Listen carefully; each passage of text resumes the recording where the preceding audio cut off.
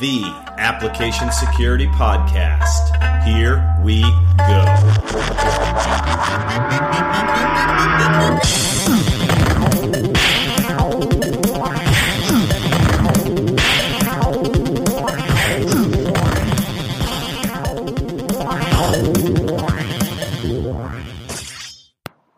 Greetings all, we have a treat for you this episode. Robert and I are joined by the crew from the Down the Security Rabbit Hole podcast. This includes Rafael Los, James Jardine, and Michael Santarcangelo. This is a special conversation for me because the AppSec podcast was born from the first interview that I ever did on a podcast, and that was with Down the Security Rabbit Hole. I was featured on their episode 204 in July 2016. After a friend suggested me to Raf on Twitter. Thanks, Nigel. The Down the Security Rabbit Hole episode was entitled On Changing Culture. I'd listened to these guys on and off for years, and now had the chance to be interviewed by them. The experience pushed me to start this podcast, and here we are, 17 episodes later. In this conversation, we answer the question, what makes a good security consultant? We quickly admit that a consultant does not have to mean somebody that charges per hour for security. These guys have a wealth of knowledge and experience on this topic, and I know that you'll walk away with multiple ideas to apply. All right, folks, well, welcome to this episode of the Application Security Podcast, and this week we're going to tackle a question, and that question is, what does it take to be a successful security consultant? And when I say security consultant, I don't mean necessarily somebody who's getting paid per hour to do security. I think that everybody has a role across an enterprise to do some type of consulting to try and bring people along. And to answer this question, I've got a number of different guests with us here today. The entire crew from the Down the Security Rabbit Hole podcast, actually. And so with that, I'm just going to jump in and we're going to round robin and rapid fire our approach to doing this. So, Michael, what's your take on this idea of a security consultant, and what are the things people need to do to be successful there? No, I like that. Here's where I think it starts. We have to define consulting, and I've actually spent a decade looking at this. There's three basic levels. You can be a contractor, you can be a consultant, you can be an advisor. If, by way of analogy, if you think about it this way, if you've got a pile of rocks in your front yard and you want the rocks moved, you can hire somebody for the day, give them $50 and a shovel, and they're, as a contractor, they're going to go move those rocks to wherever you tell them to move them. When you get to the consultant might work with you on an optimal system and a good way to place them.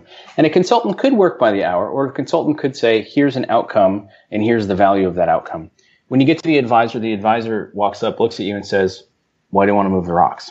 So if we're going to focus on the consulting side, and I like that distinction of how this works in an enterprise, or in any sort of an organization, it starts by looking at the mindset. So there's a skill set that we can all talk about, but where I would start is it's the mindset. The consultative mindset isn't one that says, I know the right answer. It's the one that says, I'm going to work to understand your context, I'm going to understand the nuance, and I'm going to help you find the answer that's right in that context to get to the outcome that creates value. Okay. All right. So, Raf, what's your take as somebody who is a security consultant on the outside? How do you approach this issue? Man, I got to tell you, I echo largely with what Michael says. I think from a consulting perspective, having been on both sides of this, unfortunately, consultants are sometimes seen as people who jump in, drop a grenade, laugh maniacally, and leave. You got to work hard every day to earn that trust from the people that you consult for. And it goes back to actually solving problems. This isn't That's just crazy talk. That is crazy I know. talk. Look, this isn't just I'm smarter than you guys are, because a lot of the times I walk into a client and before the boss shows up, the employees typically do one of these. All right, look, I've been telling the boss this for 6 months, but I guess if you say it, it'll be right. And my first question is, great, what do you want me to tell him? If it makes sense, let's make sure. And now, of course, that means it has to make sense. We got to bring that experience.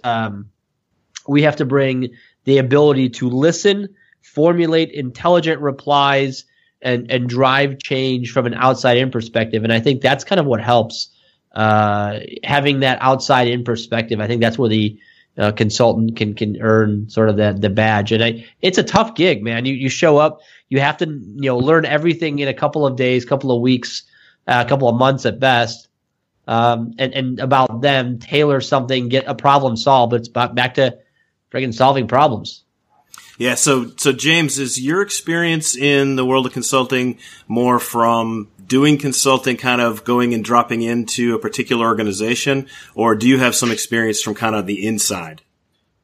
Well, I mean, I've got experience really from both sides, and an interesting thing to point out, when we say security consultant, and you had started to say this at the beginning, right? Security consulting is not just external, it's internal as well. You play a security consultant role even as an internal employee. I've had that experience of being internal where you're kind of that consultant level, and external where you're coming in third party. And I think with all these, you have kind of the same basic needs, right? I mean, having some form of experience with what you're dealing with, just so you can have some sort of background, right, and knowledge to form what I would like to think of as some empathy for what you're walking into. All too often you have people come in and they have no idea what they're talking about. They've got no experience working with something. So they come in, they provide you results that are, kind of just regurgitated. The documentation says to do this, but they've never actually done it before, or they can't really empathize with how difficult that may be, right? We see it all the time in application security where we come in, it's like, well, you should just implement manual security code review, and you should do this. But if you've never done it, you can't just say, oh, I'm going to implement a static analysis program. It doesn't happen like that. There's a lot that goes into it. And so I think from a security consultant standpoint, having that ability to have empathy for who you're working with and become collaborative and not come in, as both Rafa and Michael have said, I'm not coming in saying, hey, I know everything. I'm going to understand your situation. I'm going to help you find a solution, potentially implement a solution, but we're going to help you find the solution that works for your environment, not just whatever it is, best practice written down ideology that exists out there. So what about so I think that's interesting that you mentioned empathy, and empathy is not a technical skill, right? So what do you think, and I'll throw this back to Michael and let him kind of jump back in on this, but the difference between, or the importance of the technical skills versus the non-technical skills for both the external and the internal consultant. What's more important out of those two? Well, I don't think it's more important. I think that there's a balance of it. I mean, if you lack the technical competence, but you've got really good chops in terms of communication, then great, knock yourself out and go focus on the technical. If you got good technical chops, which is what we tend to see, then you need to make that investment. Here's the difference. We consider technical skills to be hard skills, and we believe them to be acquirable. And we then buy into this mythology. We call them soft skills, which is odd because they're typically harder to acquire. And then we do things like, well, you're either born with it or you're not. Well, it's based on your personality type. Well, it's based on some assessment I took someplace somewhere that told me if the stars aren't aligned properly, I can't possibly do that. And that's all rubbish. There's an entire science, and there's an art, but there's an entire science behind it. And so when you say, they have to exist in balance. So when you're talking about somebody who's a consultant, that means that they have the capability to come in and to connect with other people, to read the situation, and then to map a way out, sometimes without knowing the answer before they start. You got to have the technical competence to know what to know and to know what's missing, and to know that there's a couple different approaches. But you have to be able to communicate. You've got to be able to prioritize. You've got to be able to organize. You've got to be able to clarify that focus. So they both exist. And what I would say is, if you're not sure which ones you need to work on, the answer is probably yes. But if you know that you're fairly strong in one, then you probably need to work on the other. Yeah. So, Ralph, I'm going to throw this one back to you. Which one of those do you think is easier to acquire? Do you think it's easier to acquire technical skills or non-technical soft skills? Oh, great. Send that hate mail to me.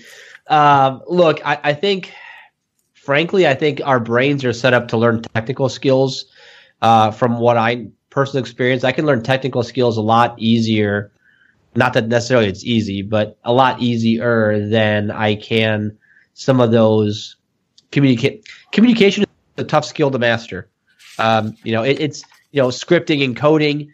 There are books on that will give you examples and everything, but how do you go into an organization and not put your foot in your mouth, not throw anybody under the bus, not ruin a relationship. And ask the right questions, filter out the BS answers.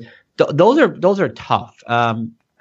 So I think, unfortunately, I think that both of those can be hard or easy depending on the person you're talking to, because I'm confident there are people out there that for them, the easier part of it is the communication, the organizational management, the personality kind of skills and they can they can do the other stuff simply or backwards, right? So I think just purely from, again, my experience, for me, and I know plenty of others that would agree that I think it's easier to take the tech skills on. They're more concrete. Maybe that's the reason. Maybe it's just more concrete than those communications and consulting high-level skills. Yeah, I guess it's easier you can get a certification to learn some type of technical skill. You get a book and you can go through that book and learn all the different things that they want you to know. I haven't yet seen a soft skill certification yet where you take a class and then they test you to see, can you communicate and not act like a crazy person when you're at work? Yeah, those are master's degrees, dude. Well, I don't know. Actually, a lot of that's your MBA. That struggle with it. But here's what I would tell you, right? When you look at leadership and you look at communication, the rent's due every day. There may not be a certification that you can point to, but you can certainly point to results. You go look at most programs that are stalled, it's a result of friction. And we always look at friction, good and bad, but the excess of friction erodes value. It's corrosive. It increases the cost of human connection. And here's the thing. A lot of it stems from our communication and our inability to communicate. If we go look at the fact that, one of the number one challenges in organizations today, every time there's a survey, it says it's what? It's communication. What else? Accountability. Where a lot of conflicts start, someone doesn't feel that they're heard. Someone doesn't feel that their voice is properly exercised. We look at those things consistently. So the upside to this is, whereas the technical skills are things that can get you noticed because there's a technical competence to it, and I won't call them the soft skills. It's the skills of communication and prioritization and leadership and empathy and those elements that actually propel you. So if we bring this back for a second to talking about what does it take in order to be a successful consultant, somebody who's in an organization but plays a consultative role, think about what that means. It means that you are that person who's able sometimes to help them clarify their own situation. That's something I've been running into last couple of weeks, and I got to be candid. I was a little surprised by it. But when we go help people get straight talk, it's the journey for me has been, well, actually, sometimes the challenge is figuring out where to get straight talk. Well, it turns out there's a sub-challenge, which is what's the problem we're actually trying to solve, which feels meta if you know the framework, but it's much more of a problem scoping. So if you want to be an effective consultant, you've got to be able to clear away the cruft, get down to the essence of an issue, and then help people focus on it the right way at the right time. That's a ticket punching exercise that you got to go through every single day. The good news is, if you blow it today, you got an opportunity tomorrow. It just might cost a little more. Yeah, a little more, cost you a little more in the relationships and things you may have burned along the way to get there. But exactly, you still get a chance to try again tomorrow and try and be better. So yeah, that's good stuff here. So one of the things that we normally do on the Application Security Podcast is we ask people their superhero origin story or their security origin story. We don't have time to hear all of your stories today, so I'm going to modify the question a little bit. And actually, I'm going to start with Robert just to bring him into the conversation here. But everybody that's on this session right now has been a consultant in various different ways. And I think one of the ways that we could really help our audience is to share something that's made you successful in your consulting career. It may be somebody that helped you. It may be some event, some project or something that you did. But I think it'd be a really neat thing to do would be to just provide some real life in here and tie back this idea and give back a little bit based on the experience of everybody that's on this recording right now. So Robert, why don't we kick this off with you and let you kind of answer that question. What is one thing that's made you successful in your consulting career? Could be external, could be internal. Tell us the story that goes behind that. Sure. Well, I remember a number of years ago when I went into consulting first on my own and tried to do some things and learned some failures, not bad, but just, oh, I made a mistake there. I didn't know that. I didn't know I needed to do that. And then I went and joined a company for a while, a consulting company, and I learned a lot there. But one of the things I learned was a great lesson to me is to try to leave them, the client, the customer, better than when you left, or arrived rather. So I learned that sometimes it does help to go the extra mile, figure out what can I do, what can I help them with that maybe they weren't thinking about, that I can then provide some value. So it's almost like working yourself out of a job, maybe. I've heard that before, but certainly I like doing that, and that's been very helpful, very successful for me. I get returns on clients that want me to come back and do some more work and things like that because I took that approach. And so that was really helpful. And I learned that from seeing this company that I worked with that did the same thing, and I appreciated that lesson. Yeah, and I think that's a lesson that applies external or internal, both. People should always be trying to work themselves out of a job, as crazy as that sounds, because if you work yourself out of the job, you're ready for the next one, managing a bunch of other people that do the same thing. So, Raf, what's your take on this? What's made you successful in your career as a consultant? I will refer myself and you guys all back to some famous words from my father: sit down and shut up and listen. My dad used to say that a lot because I, as a youngster, I tended to misbehave in school, apparently. I know it's hard to imagine. But that's right, laugh at me, my pain. But no, I used to be very, just talk. And not that that's gone away as I got older, but I think as a consultant, it's really important to listen, figure out. That's how we get to the problem we're trying to solve. Listen, let people talk, and then pick up on what they're saying that sometimes goes beyond their words. So how are you doing? Okay. Right. The manner in which they said it, what their kind of their facial expressions. And if you're there, that's why it's always helpful to do things in person if possible. I still very much believe in the handshake, but I think listening is a skill that is unfortunately going away because we text each other, email each other, DM each other, and otherwise dehumanize our communications quite a bit. But by the way, emojis not helping. But I think just listening to people, listening and trying to get to the root of what ails them, what they're really thinking, what they're feeling, because that is, I think, where the solution starts to come in, where we actually understand what's the problem. I can't tell you how many times I've failed to listen to my own advice and ended up solving a problem somebody didn't have. And that's the fastest way to work yourself out of a relationship. Yeah, and not in a good way. That's not the good way of working yourself out of a job. No, that's not the good way. You're right. Yeah. Okay, James, what about you? What would you share that's made you successful in your career?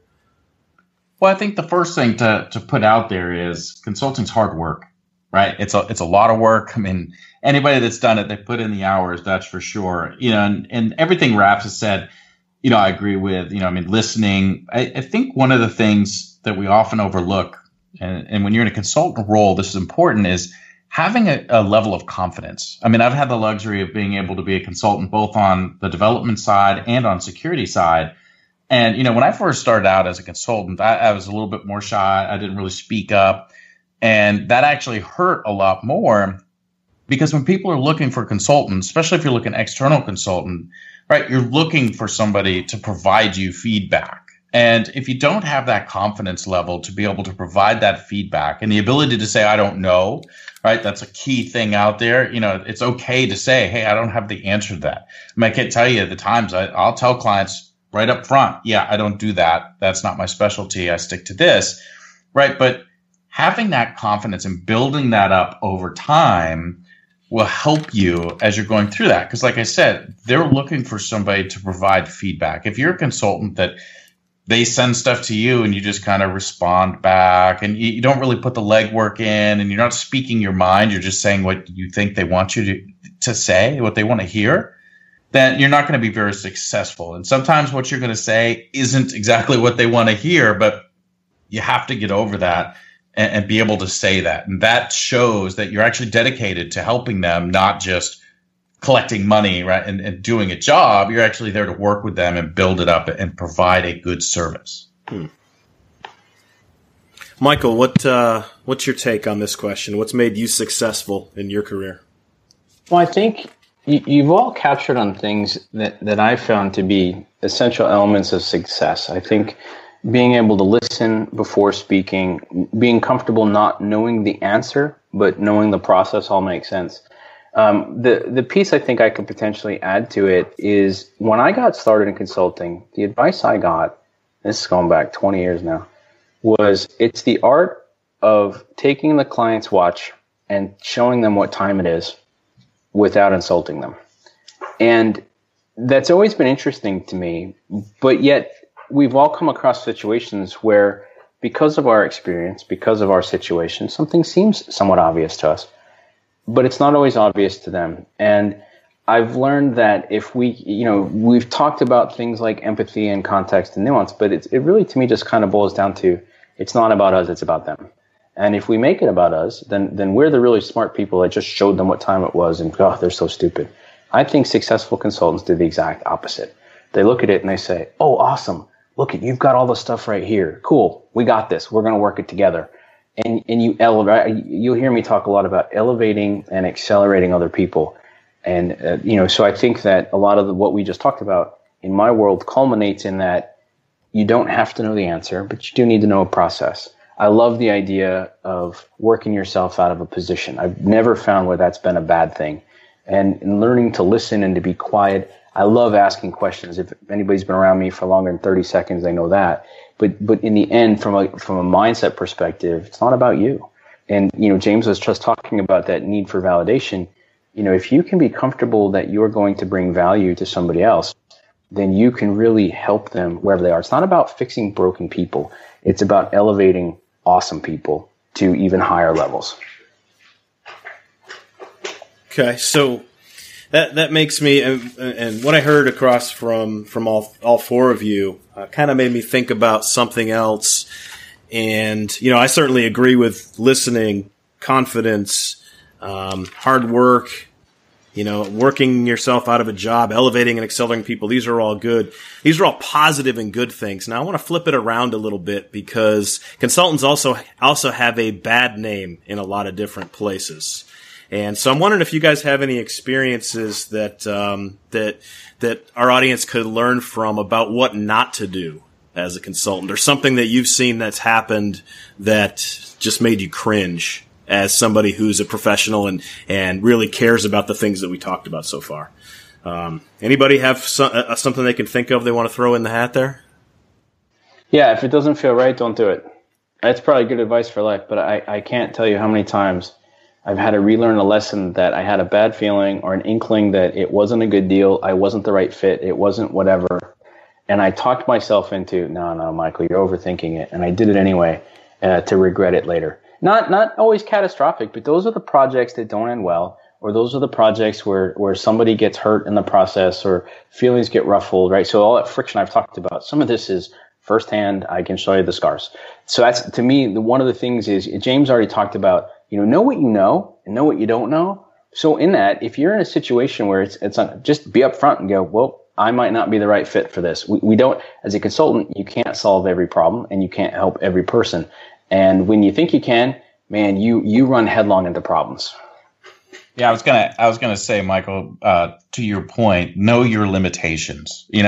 From anything over the years, not just on my experience, but seeing other people, understand, what your limitations are when you're going to go out and do consulting. Because if you get too far in over your head, right? There's always going to be some level of I'm riding this edge, but if you're too far over that edge, right, it's going to end up bad. Either you're not going to supply what you want to supply, you're going to supply the wrong information, and it's just not going to work out well. It's going to break down the relationship.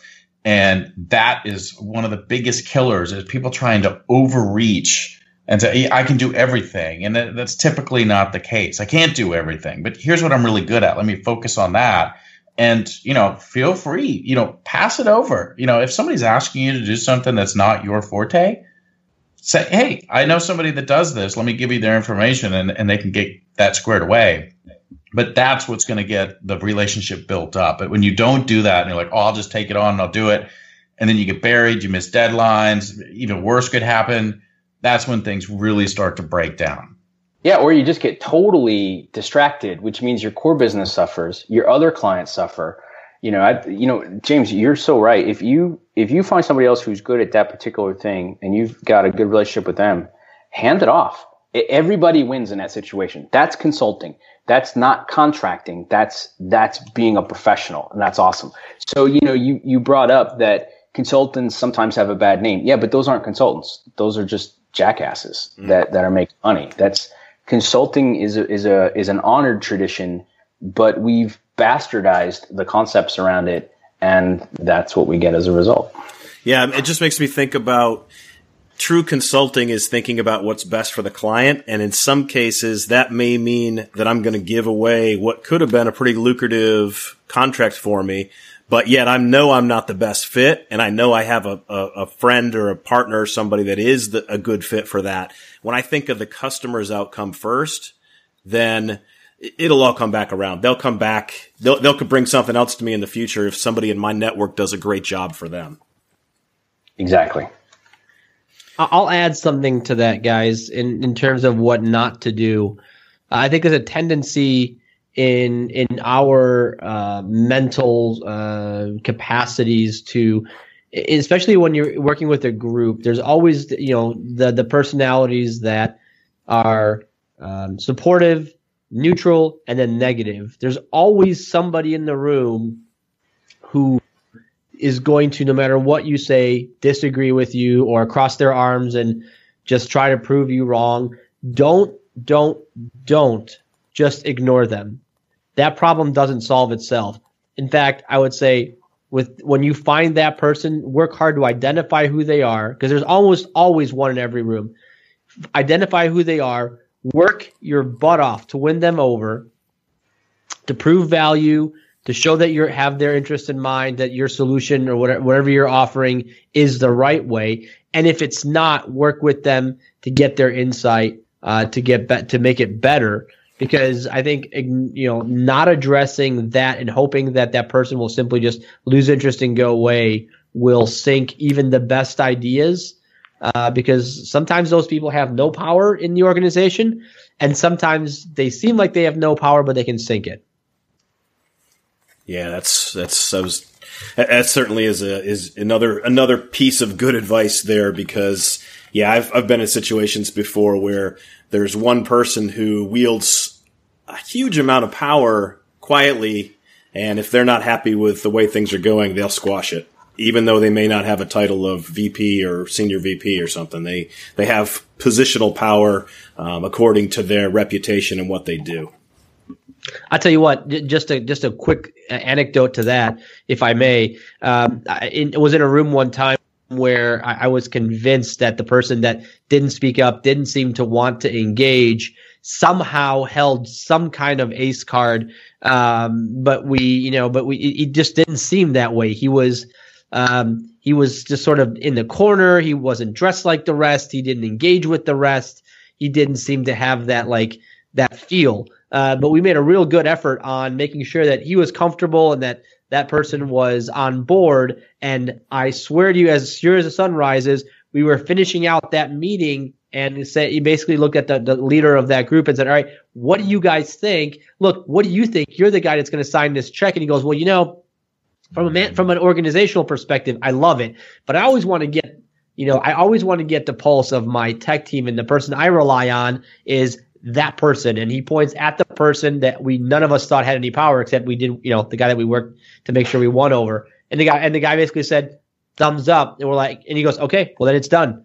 And I've had that happen more than once in my career. So don't neglect people. I mean, it's just, don't ever think somebody is inconsequential. It's a mistake every single time. Yeah. So I guess my final question for the panel here as we go around. 42 is definitely not the answer. Russia. Well, it is the answer to everything, but I'm gonna start filling in the question here if you keep throwing out answers. And but no, so a lot of times we have new people that are trying to get into something, and I always feel for those people because it seems like it's always difficult when you're jumping into something new and you don't really know kind of what you should do or how you can get into something here. So my final question for the panel is, if you had somebody what would you recommend to somebody who, let's say, just graduated from college and they're thinking, I want to get into security consulting. I love security. What would you tell them to do as something in preparation? What should they be working on now if they want to get into security consulting in the future? So I don't know. Somebody can just go ahead and call the ball. I'd go join a Big Four. I would go to a Big Four that has a proven training program, or Raf's organization has a training program, and I would go understand the methodologies to it. That was my big misconception coming out of school myself. I thought that to be a consultant meant you had to be in your 40s or 50s and a lot of life experience. By the way, I now would say that's the distinction between being a consultant and being an advisor. But let's set that aside for a second. If you're new, you're out of school, and you think, man, I like that, the upside to consulting, especially when you're doing it as your career ambition external to an organization, is you get to see a lot of problem spaces really fast. And you get a lot of pressure, and you get a lot of reward for that pressure. The downside is you don't really get a lot of ownership. So even if you said, well, that sounds great, Michael, but one day I just want to be in the enterprise, but I want to take a consultative approach. Good. Then if you work with one of these large established organizations that has a training program, then go work for them, because they're going to teach you the methodologies. They're going to teach you how to approach, how to ask the questions, how to structure it, how to frame it, how to measure those outcomes. That stuff that we just talked about, that's tough. Look, there's 1,000 people plus that can teach you tech, some better than others, and some that are going to match your style better than others. But if you're listening to this and you're starting out, that's where I'd go, and give it 2 to 3 years. And in 2 to 3 years, you'll have a really good bank of experience, and then you can take that anywhere. I would add to that I highly recommend, because there's with the gap in the kind of skills that we need in this industry, and the clear lack of lower level talent in terms of pure person power. We have this crazy tendency to send high school kids into college, go get a InfoSec degree. Okay, good, you're good to go. It's insane. It's the equivalent of giving an 18-year-old a rifle and calling him a soldier. It's literally the same thing after basic training, right? So I think what I advise people to do that ask me that question is, unfortunately, I don't think this is a short. Can I take a class and go learn and be? You can learn the skills. That does not make you a good advisor or a good consultant. I think, and this is something my old business when I worked at GE for a while had a great handle on, is go work in the business. Go figure out why people do things that some of us security folks look back at and say, well, that's dumb. Why would anybody do that? Because I promise you'll find yourself as a business consultant, whether it's a project manager or something, doing or asking, making a request or asking for a resource or something that somebody that you're gonna then, if you critically think about it, you're gonna go, why the heck would I do? Oh God, I have no other alternative. I didn't even think about this. So it's important, I think, to get the other side of the coin. Otherwise, you can be way too heavy on practicality in terms of technology, or in terms of you can be a purist. You can tend to be a purist in security, and that does not make you valuable to your business. James, do you have any thoughts for the new population? Yeah.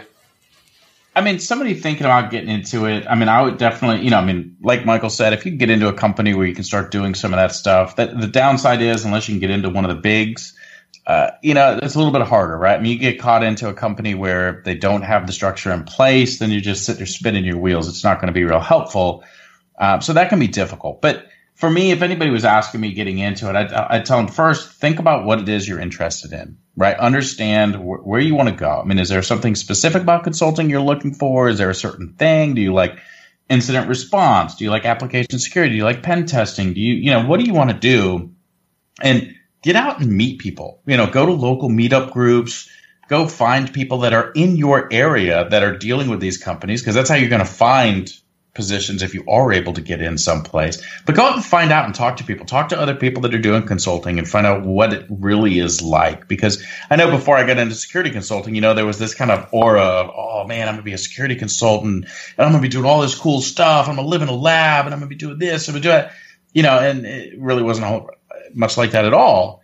So going out and finding out, like, what is it I'm talking about when I say I'm going to go out and become a security consultant? What am I going to be doing? What do I want to focus on? What's that involve?